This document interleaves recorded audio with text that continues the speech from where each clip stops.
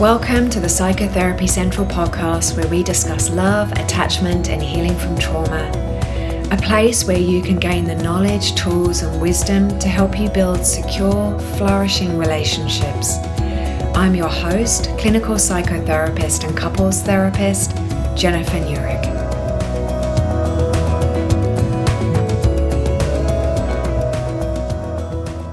Hello and welcome to episode 17, where we're going to be discussing EMDR therapy, that stands for Eye Movement Desensitization and Reprocessing, and that's why they put it into a shorter acronym. The reason that I really wanted to come on and talk to you about this is that it's one of the 4 treatment pillars of my private practice. And with my clients, I use what's worked on me. And I found EMDR to be incredibly effective for working with traumatic memories, which is what it was developed to work with. Although it's used now for the treatment of PTSD, post-traumatic stress disorder, phobias, anxiety issues, social anxiety, test anxiety. I've linked some of the research around this into the show notes. Dermatological disorders, which I love because it kind of just shows how interconnected healing is. It's also been shown to be helpful through the research in pain management and also stress reduction. It was created by someone called Francine Shapiro in the 80s. And has been widely researched, and it's actually one of the first line treatments for PTSD in the guidelines published by organizations like the World Health Organization and the American Psychological Association. And those kinds of organizations like the research, they like to have research-based treatment plans.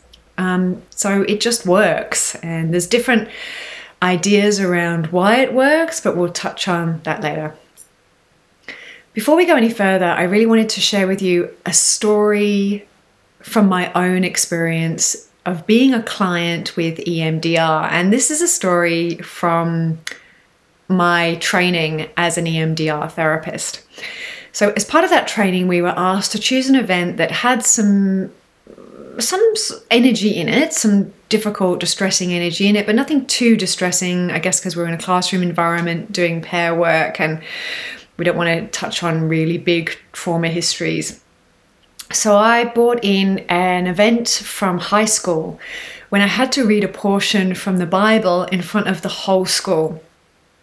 And I remember being up on the stage and being terrified. So nothing else happened. It was just my fear of public speaking. I mean, I think that I did it okay at the time. I don't really remember because I probably blocked the whole thing out. I just remember feeling terrified. So that was the scene that I worked with, because it's kind of not super, super traumatic, but there's definitely energy in there. And so we were working in pairs, and I did a set of bilateral eye movements, which is where you follow the therapist's fingers from right to left. Sometimes they'll have a device that moves from right to left, and you follow that movement, keeping the head still, the eyes moving right to left, about 25 times. And then she asked me what I was noticing.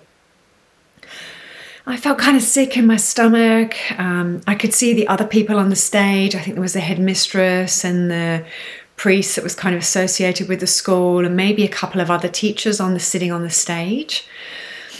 And then we did another set of the eye movements. And then so it was kind of 50% of my awareness at that time was in the room training room with my colleague. And about 50% of me was kind of remembering this memory. And I could see the letters on the page moving around. So it's kind of like I couldn't make sense of it. It didn't flow. And then maybe that's because it was kind of written in the old biblical style. I'm not sure, but that's what I saw in the memory. Then we did another set of the eye movements. And after that set, it was so odd and so unexpected. Suddenly, the text changed from a passage from the Bible to a passage from The Wind and the Willows, which is a famous British fairy tale. And Then we did another set of eye movements. And then suddenly I was reading about this fairy tale. And as I'm reading in my memory, I'm animated, and I'm talking like the toad, and then I'm talking like the badger, and it was engaging, and I felt there was a flow in what I was saying, and the whole scene completely changed.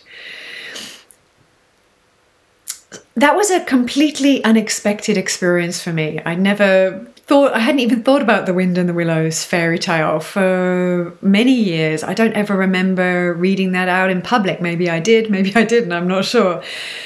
But there was something about, in that scene, the trauma memory was able to connect with other experiences that I'd had to completely shift that scene.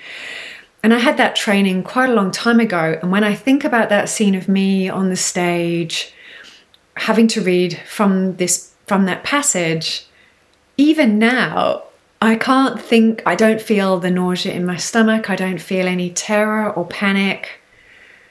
And it feels, when I'm in the memory, like I'm about to read from the Wind and the Willows fairy tale, and quite enjoy doing it. So let's move on now to what is EMDR therapy, and then we're going to run through what a therapy session might look like. So in EMDR, their idea of traumatic memory and how that works comes from Shapiro's adaptive information processing model, called AIP for short. And the idea is that trauma memories get kind of frozen in time in their own neural network. And they're kind of separate and unable to connect with other memory networks that might hold information that would help you resolve the traumatic memory. So in my case, it might have been other memories of times when I did speak in a group and did it really well, where I was really enthusiastic, where I could read really clearly. So that traumatic memory for me wasn't able to link up with all the adaptive memories. So when we process using EMDR, those two networks can link up and resolve the original trauma. It's like bits of information from over here that has the adaptive information can kind of reach over here as this kind of might soften.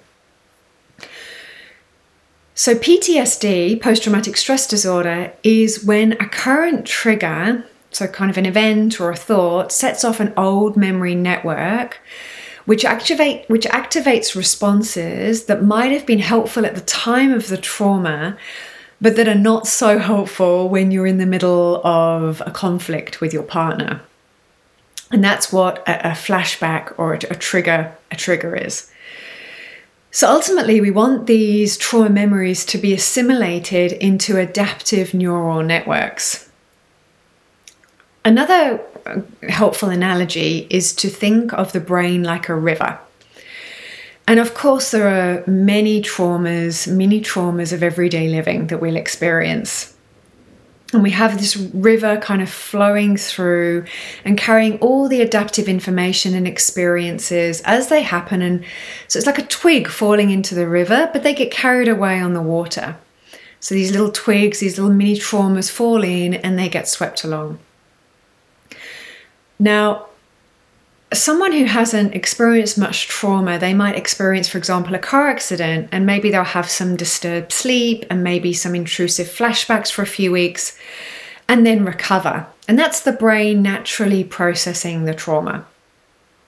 For someone else in a different situation, the trauma that happens might be kind of like a huge log being dumped in their river. And there isn't enough force in the adaptive memory flow of the river to move that log and let it flow down the river. And then once that log is in, all the mini traumas that then happen can't flow through properly either. And those twigs get kind of piled up, and then it catches the leaves, and then there becomes kind of a blockage, which we think of as like a neural network. So how does EMDR work? So it's where the trauma memory gets reactivated, and we use a bilateral stimulation. I've talked about the eye movements, left to right, but we can also do left, right tapping of the knees, left, right stamping of the feet. So anything that is a left, right stimulation will help to reactivate while we have that memory. While we're accessing it consciously, we have that memory I call it online. We bring that memory online, and then we have the bilateral stimulation, whichever one we're choosing. So as we're doing that bilateral stimulation, it helps to create new neural pathways to link that isolated trauma event to more adaptive networks. And the best explanation I've heard for this is to do with REM sleep. So the idea here is that the eye movements allow for a synchronization of all the brain activity at a frequency in the delta range, like slow wave sleep. And then 3 things often happen. Firstly, the memory begins to feel less vivid and starts to feel like it's in the past rather than in the present. And people's minds will do this in different ways. I've heard some people say, Jen, it's like it's all a cartoon, and my dad's this cartoon character and he just looks ridiculous. Second thing that might happen is often the emotional distress starts to decrease. And we measure that as we go through something called subjective units of disturbance. And we just measure it 0 to 10, with 10 being incredibly disturbing. We take a reading at the beginning and we take a reading at several different points through the process, just to see how is the emotional distress moving. And the third thing that often happens is there'll be an increase in positive thoughts about the self now and in the old memory. So as those adaptive networks start to feed into the trauma memory, or they start to meet in the midway, we start to grow more positive thoughts in that old memory. Okay. So let's run through a session so that you can get a feel for it. So first up, we'll do some history taking. So we look at trauma history and also what resources you already have. So you might already be doing some yoga and some meditation and have a strong friendship group around you. So in therapy speak, we call those all resources.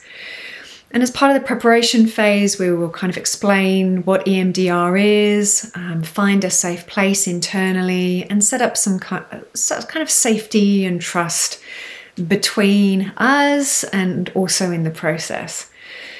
And then together we'll decide on a target memory to process. And usually that's a scene like I was describing on the stage. That was my target memory to process. And we keep that online. So for this example, we'll use a car accident. And maybe the scene you're remembering is one where you open your eyes after the car accident and you see that your sister's unconscious next to you, and you feel panic and a lot of tension in your arms. So note that for EMDR, you don't have to share the memory with your therapist. It's just as effective without. I've seen amazing things happen when the memory has not been shared, where you just hold it.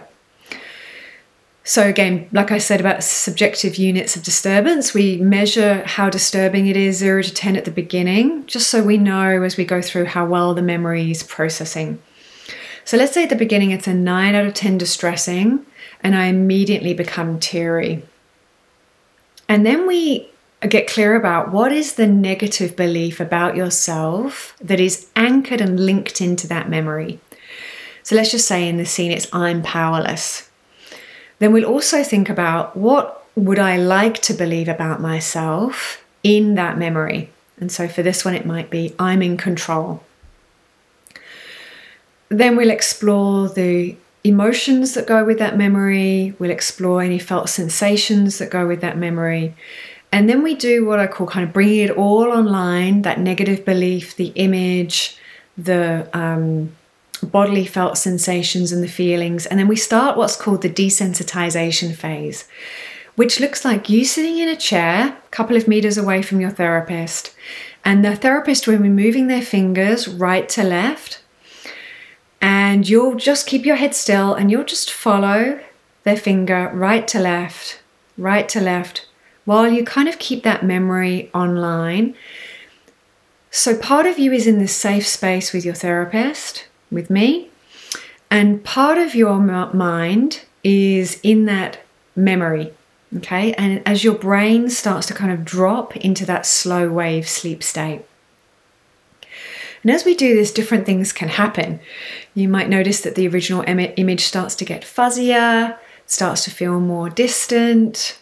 You might notice that, now my sister has her eyes open, so you know that she's alive. That might bring with it a big sense of relief and exhalation. You might feel discomfort in different parts of your body. So through this desensitization phase, we really let the brain do whatever it needs to do. We really remember that it's the brain just doing its thing. It's kind of the brain letting that water start to flow through gradually where that log has landed. So you might feel a lot of physical sensations. You might feel very teary. You might feel a lot of anger. And we just really allow these things to arise and move through.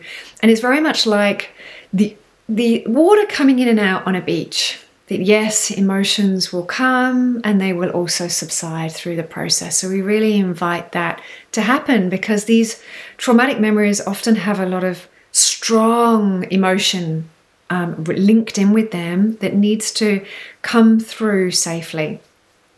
And we just trust that the energy of the event is being released in exactly the way that it needs to be. Now, as you do this, you might find that you suddenly move from being in the car just after the accident to another scene of feeling powerless.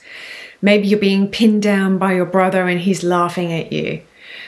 Now, if we jump to other disturbing memories, depending on how disturbing they are, and we'll measure it, we might process through that memory. But if suddenly you jump to another scene of powerlessness, which is extremely has a lot of charge in it, then what we might do is put that somewhere safe until we can focus on it in another session and give it the time and care that it needs. So it's quite common that we'll jump around, especially with scenes and memories that have a similar flavor to them. That's really common. When we finish, the disturbance might be much reduced. That's really common in my experience. And the image might be completely changed. It might be that you're left with this image of being at home, safe in bed a few days after the accident. It could be that the original image is really hard to think of. You kind of can't get it again. I've had lots of people say that to me. It could be like in my image where I'm doing something completely different. I'm reading a completely different text. So we just allow the brain to resolve it in whatever way it needs to resolve. So it's very honoring of the client's natural healing resources and the way the psyche wants to heal, which I'm guessing the psyche probably does in REM sleep, that it just sort of jumps around, has experiences, processes things through in the way that it needs to. So after the desensitization phase, we move into integration. And this is where memories from other memory networks come into the previously isolated network. And it might be that you suddenly remember opening the car door after the accident and feeling a sense of control. Okay, I'm out and I can open the door. It might be losing your passport overseas and sorting that out and feeling a sense of agency and control. So you might find that these kind of positive memories just start flooding in quite randomly sometimes. And connecting in with that previously disconnected trauma memory. I've seen amazing shifts happen in sessions where the distress level to start was a 10 out of 10. I've seen them move to a 0 out of 10.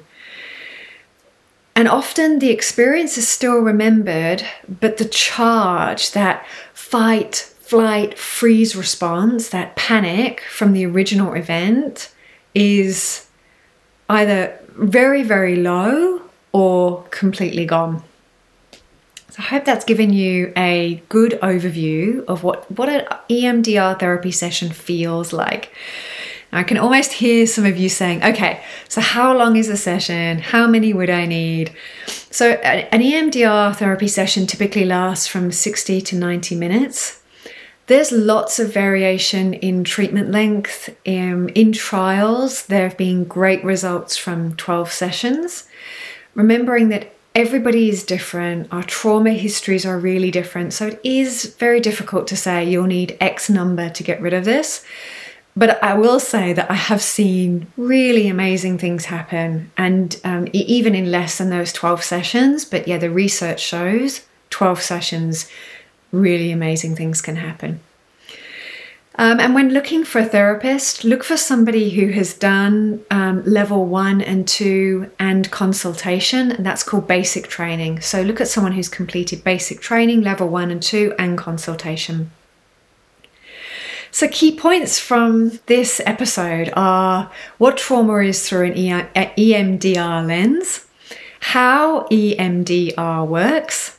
We've run through the 8 stages of treatment, how long an EMDR session is, how many you would need, and we've also explored a couple of different examples of what working with a traumatic memory might look, sound, and feel like. So EMDR is a core part of my practice that I do with my clients. If you would like to work with me, head over to my website, psychotherapycentral.health, and book a session. For me, working one-on-one is a very core part of my teaching work. So I love seeing my clients and working in that way, as well as with the podcast and the other work that I do. I have global insurance, so I can work with people globally, including in North America. And if you like what you've heard today, please take a moment to write a review. So give me the stars that you feel appropriate and write a review. Really helps to just spread the information. I think so many people need to hear about these different modalities.